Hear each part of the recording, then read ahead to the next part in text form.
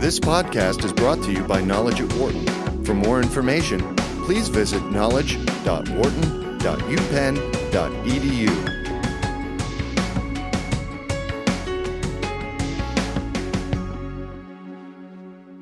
Last month, Los Angeles City Council approved a hike in the citywide minimum wage to $15 an hour by the year 2020. The current $9 an hour rate will be increasing to $10 an hour this coming January.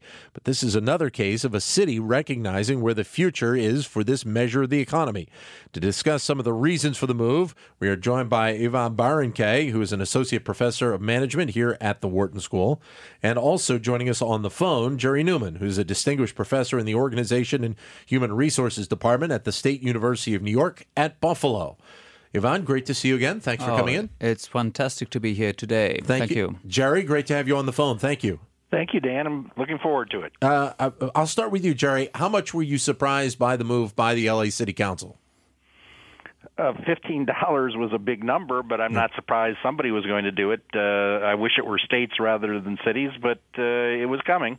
It did. What exactly did it surprise you that the reason why they made such a big jump? I mean, obviously they had the incremental one set to go for this January, going to $10. But as you said, $15 an hour. We're seeing more and more cities see that as the bottom line right now. And I don't know where the number comes from other than the public outcry from a number of individuals in the fast food industry who are pushing for $15 wages, but where they get that number from, I'm not sure. These moves are really trying to bump this up, doing it in a 5-year period. What are the businesses really seeing as the negative effects in this? Well, the negative effects... Besides the bottom line. Besides the bottom line. Okay, well, forgetting the bottom line is going to cause all kinds of social unrest within particular companies, because if you get minimum wage increases for the lower-end workers, there's a hierarchy of wages in organizations and in our entire economy. And when you raise the wage to $15 an hour over a period of time, individuals whose wages historically have been $5, $6 an hour more than the lowest paid workers are now going to be agitating for increases too. So there'll be social unrest until they solve that problem. Yvonne? Oh, this is, I'm an academic researcher, an economist by training, and when we see these minimum wage movements, all the academics are salivating in the country to analyze what this huge increase will do. Because we have been seeing these kinds of increases in many countries, and they have been thoroughly researched. But often these changes were quite small in the, $1 or $2 range. But going up to 15 is interesting development. If I may, I would just like to take a little step back to remind everybody, look, what is the demographic situation of the minimum wage employees in the U.S.? And there are 77 million people on hourly wages, and only 4%, that's around 3 million people, are working at or below the minimum wage. What is also interesting is that these are disproportionately women. 63% of them are women, and they are young. They are, 67% are between 16 and 25, versus in the overall working population is only 25%. And what is also important in the discussion of whether these increases in wages will displace jobs into other states or abroad even, I think it's worthwhile just to start off by saying that 50% of them are in the food preparation business. Mm-hmm. This means like service, the waiter that you see. And unless you go for your mocha to another state, these jobs cannot really move because these are face-to-face interactions, and most of them are for tipped employees. And for tipped employees, again, it's also worth remembering that many of them are exempt from the federal minimum wage. They have a lower minimum wage. Here in Pennsylvania, it's instead of $7.25, it's only $2.83. $2.83, that's the price of a tall coffee latte at Starbucks. So they are typically exempt, and many other people are also exempt from these jobs. So what it will do to the economy, that will be a hotly discussed and researched topic, because we haven't seen such a big change. And what we just heard about the internal hierarchy in organizations, that is a very interesting question as well. I guess the interesting thing, Jerry, is that we're talking about a city in Los Angeles, the second biggest city in the country, that is deciding to make this change. So certainly it's going to have an effect on about as many people as we have seen in this recent run of cities that are deciding to bump their minimum wage up to $15 an hour. There's no question it's going to be a huge impact. I'd like to comment on something that Yvonne said a little bit earlier. If you take a look at kind of the history in fast food restaurants, and for years and years and years, they were populated by high school students or college students, a very young demographic. And about 5 years ago, McDonald's made a conscious decision, because their turnover was in excess of 150% a year. They made the conscious decision to try to move to an older demographic for their labor force. Well, when you move to an older demographic that is more stable and not going to provide that normal turnover that you get after a high school and people go for jobs, and after college and people go for jobs, now we're having individuals who are sticking around in these jobs, and they're agitating for pay increases. They've worked for 3 or 4 years and gotten 25 cents more an hour, and they're asking for more, and because they're stable, it's more enticing for unions to try to get to generate interest. So it's going to bubble in a number of different directions. Do you think that that's a possibility that you'll see more of? Is a lot of the unions try and work their way into these fast food restaurants and try and unionize these employees? It's certainly more enticing now, because in the past, you never had a stable workforce to try to generate interest, and now they do have a stable workforce. Now, what your dues are going to be is another question. I think they're going to have to make up their money in volume. Yeah, and that's interesting as well, because for unions just in general, seemingly they've had a little bit of a downswing the last decade or so. So obviously, as you said, Jerry, they can't charge a ton of dues, but they need to get, if they can get all these people in there, that would certainly give them a huge advantage, I would think, down the road. Well, as you said, they've been in decline. I think their peak was in the 1930s, so it's been a long decline. Yeah. And for the last 20 years, they've been making their metal off of the public sector, and that's kind of drying up now too. So this is a direction for them to go. And we're in the private sector. We're down to like 7 or 8% of the workforce is unionized. In Buffalo, it's much higher, of course, but 7 or 8%. When you get all of the fast food workers in the country, that would be a huge increase in numbers. Yvonne? Yeah, I think this is a very interesting question, and we will see what it will do to trade unions. I'm not sure whether it will do a lot for the trade unions. When we look abroad in Germany, it is a country that did not have a minimum wage, and they introduced one starting this year at $11.61 per hour. And their leading argument was that, the unions are so weak now. The government has to take over with a regulation like this, the role that unions had. But, it could be a pathway for them to be stronger, especially as you rightly pointed out that instead of just having young people, there might be more people who stay in these jobs for longer periods of time. And one of the arguments of, it is good to have these wages so low because it gives people an incentive to move up and get better jobs elsewhere. I think that is an interesting thought, but the reality often for these people is that they find it very hard to get out, because if you are paid so little, and if, as I said, many of them are women and some of them are single mothers, it's hard to move out if you are really struggling to pay your bills, and you can't really make extra time to learn another degree or get a better job. So for them, they are kind of trapped in this job because they find it very hard to get out because these wages are so low.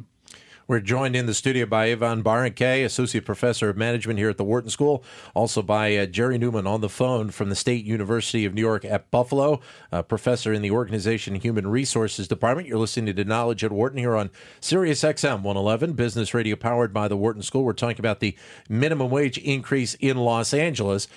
Jerry, you mentioned an interesting thing that I wanted to speak about anyway, is the the move maybe to put more pressure on states to make these minimum wage increases rather than the cities themselves. Is that something that is realistic to think could happen sometime in the future? Or are the states almost right to the next level of the federal government, so close that the pressure from different groups at the state level really does not allow that to happen? Well, think about it for a second, Dan. Small businesses are already starting to agitate about what this is going to do to competition if only isolated cities move to higher minimum wages. If you have a company in Los Angeles and you're forced to raise your wages to $15 an hour and somebody else is still paying $7.25, even outside of that area within California, that's a huge advantage. So you're going to have some kind of stability somewhere, and the issues of equity right now are certainly foremost in the minds of at least the small business owners. Yeah, and I thought it was interesting to see recently that companies like McDonald's, we talked about McDonald's, but also other big employers like Walmart, who made a commitment to increase their incoming wages to, I think, $10 or $11 over the coming time. And I saw this as a preemptive movement. Because there's such a strong wind in the sails of the $15 movement in the country that these big employers try to weaken that wind, so to speak, sure, and come up with a commitment by themselves. So it will be interesting whether what these companies were doing was actually enough to dampen this, or whether what LA has introduced and was signed into law this weekend is actually a first step to what New York, Chicago, perhaps even here in Philadelphia or other metropolitan areas will do. And we'll open the phones to you if you'd like to give us a call. Again, 844-WHARTON, 844-942-7866. Is $15 an hour the right number for the minimum wage? Get your comments. Again, 844-942-7866. I guess, Jerry, that as Yvonne mentioned, you've got some big cities out there, Philadelphia being one of them. I don't know if a $15 an hour minimum wage, it would certainly be a fight to get it passed here in Philadelphia, just kind of knowing the landscape of the city. So it really is an interesting problem that we're going to see in a lot of cities, because Los Angeles, being the way it is and being as big as it is, that's seemingly the start of a wave, I would think, even more so with some of the other bigger cities in the U.S. There's no question there's going to be pressure, and quite frankly, I don't know where the $15 came from. Yep. If you were to go, forgive me for always talking about fast food industry, but that's the industry that Sure. I worked in for 14 months, so I know more about it. And one of the things that I discovered in talking to managers is they had lots of applications at the minimum wage. Now, admittedly, this was back just before the 2008-2009 recession. Things are a little bit tighter now, but they still have more applicants than they have positions at $9 or $10 an hour. The problem is $9 or $10 an hour is maybe a market clearing wage, but it's not a life living wage. Yeah. Yeah, and I think this is very interesting to notice, because it kind of harkens, I don't want to go back into time too much, but it is just an interesting thing to remember that the bargaining power of employees is much reduced, and is not they're not standing on with equal power vis-a-vis their employers. So when they're trying to negotiate a better wage, they find it very hard to do so, even if they look elsewhere. And this is part of the idea of introducing a regulation like the minimum wage. But what you just said is so interesting, that so many people are applying for these low minimum wage jobs because they're desperate to earn something additional. And that, again, sorry to go back in time, but this really is exactly what happened when there was child labor legislation. Mm-hmm. Because there was a lot of push by parents who went to the companies begging them to hire their children because they were desperate for the small additional family income. And it is this desperation that led to the prevalence of child labor. And now, partly many people are really struggling so hard that they are willing to work at the minimum wage. And I would predict, as many have said as well, that this sharp increase in Los Angeles might give a push towards more people working off the books, because employers say, I would love to hire you, but it doesn't make sense for me to pay another person at $15. and then the people are pressurizing the employer to let them work off the books instead. That's an interesting point, because when I went undercover to work fast food, as you know, there are very rigid rules about what you can and can't do when you're doing a research project. So I wasn't on the applications allowed to lie. So what I wrote was that I was a college professor. That was my last job, and I said I was in the process of retiring. Well, everybody's in the process of retiring. Yeah. And I did not get not a single manager said, "Oh, what's going on?" And nobody said to me, "Are you doing an undercover study?" They understood why there would be people out there who have college educations who are going to work in fast food restaurants. Yeah. Well, what was the biggest takeaway that you had, Jerry, from that whole experience about what the people are going through right now, trying to survive on $9 an hour right now? Yvonne hit the point very well. I became friends with a 19-year-old single mother who was desperately trying to get back to college. I perceived her to be very smart, and she said to me, other than on the math dimension, as you'll see in just a second, she says, "Look, I make $6 an hour. I have to pay my babysitter $5 an hour. Would it be possible for me to get enough money to pay for tuition?" And I explained to her just the mathematics of the situation didn't work very well, and I think she already knew that because she was crestfallen. Yeah, these are really tough stories to think about. Yeah. So then, here's my next question to you, Jerry. Then, with the overall scope of the minimum wage, where in the United States have we dropped the ball the greatest? Is it at the federal level that we still have a federal minimum wage that's $7.25 an hour? Well, it's been a long time at $7.25. Yeah. It's not a very. I know you can't live at $7.25 an hour. No. I applied for a job at a Burger King, and they said, "We don't have a job, but there's another one, our sister franchise 19 miles away." And I'm sitting there trying to figure out if I'd have to work almost an hour and a half to pay for the gas. So the minimum wage to be a living wage has got to rise, and I think the federal government, and I think the top executives know this. They're just trying to figure out how to do it. We're joined on the phone by Jerry Newman from the State University of New York at Buffalo on the phone, and then also with us Yvonne Baranke here in the studios, Associate Professor of Management here at the Wharton School in Philadelphia. You mentioned a while ago, Yvonne, the fact that the bargaining power or lack thereof is really just, it's not only are the wages a big problem, but the lack of bargaining power to really take your abilities and market them at a higher price in this sector, and maybe a sector similar to it, just it really complicates the matter. Yes, this is not, everybody feels that, of course, when they're in a job and try to make a good case for themselves and the yearly review. But this is of a particular concern here. And this what it means is that when a person is trying to get a better deal elsewhere and does the tour of all the fast food joints in the area, it is as if all these companies have colluded to not move on their wages, and they can because they get away with it, and there are enough people who are willing and desperate to work for these low amounts of money. Go ahead, Jerry. Yes. What? Well, I was going to say, have you to comment on that as well, because it's a troubling problem that you have obviously seen firsthand. Well, we have absolutely.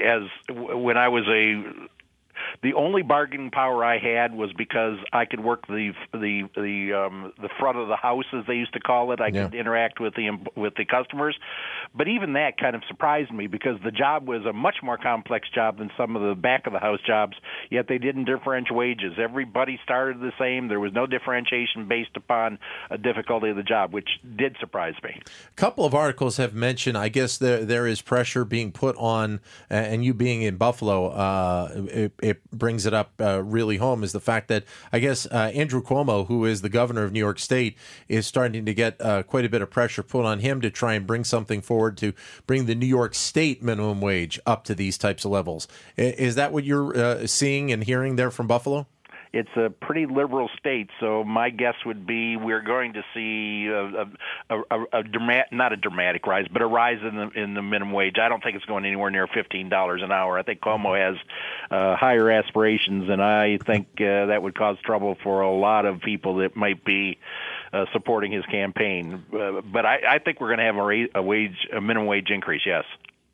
I think what will also be a determinant of whether other cities will take up this, this legislation or this regulation, is a better understanding of the short and long run effects. I think no doubt that in the short run there will be companies who will struggle. Jobs will be lost.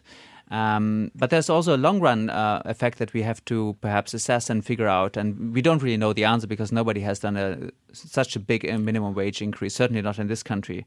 So the long-run effect is really has a lot to do with what will happen with the additional wages, and these additional wages, they are not being saved, but most of them go straight back into consumption. You told a story about the mother paying the babysitter, and additional wage would mean that she could actually work more because she could be able to afford another or perhaps even a better babysitter. So a lot of this money flows back into the economy immediately in terms of consumption. So in the long run, one would think that other jobs will be created, but perhaps not in the same joint as so far. Is the feeling, and let me ask you, Jerry, if you read this my way, I see this because of the fact that so many of these increases that are being put in place by cities are being put in place over like a 5-year period. Obviously, they want to do it incrementally. But is the belief that maybe the economy in the U.S. will be better by the year 2020 to the point where these increases in costs that a lot of companies will have to be absorbed won't be as affected on the company's bottom line because the economy as a whole is so much better? Well, think about it. A Denny's, for example, a national restaurant chain, has a operating profit that is minuscule, and if they were to get a large increase in the minimum wage, even for the tip minimum wage, that's going to cause them problems if it's not done in the stages. So I think the stages are going to help these companies try to survive, and I think it's going to be difficult for them. I think this transition. I was talking to a Denny's waitress the other day, and she said they're just going to cut my hours. They'll find another way to deal with this, and I think she might be right.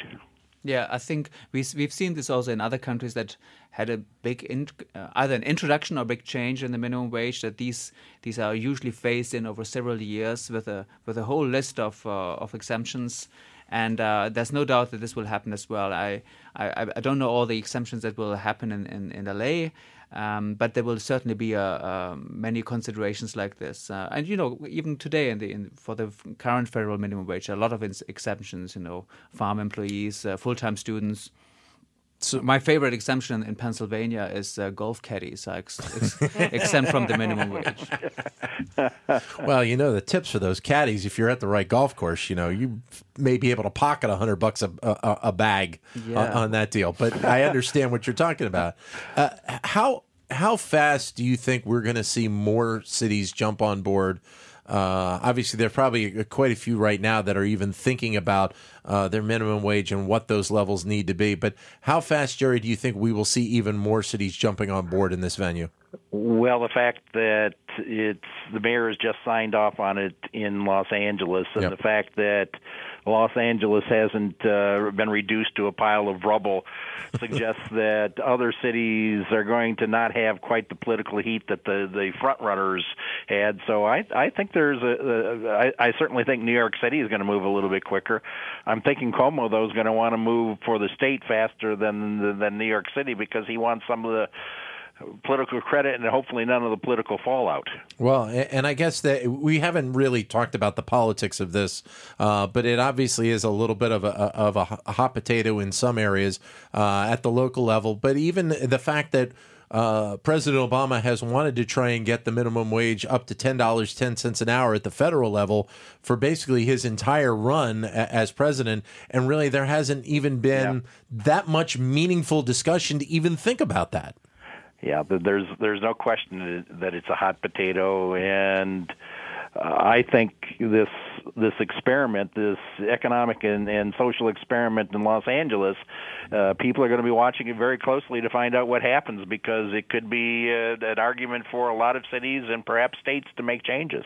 Yeah, it is so unpredictable what will happen in Washington. I mean, you can predict that there will be a lot of debate, but what will actually pass or not is really a function of what other legislation is currently used as a bargaining chip. Some people might say it's dysfunction, not rather function. Yeah, I think there will be much more movement in cities, maybe a state or two. I don't know which state would fall first for this. But before the federal government will pass this, we will see many more cities move along this path, I think. For more business news and analysis from Knowledge at Wharton, please visit knowledge.wharton.upenn.edu.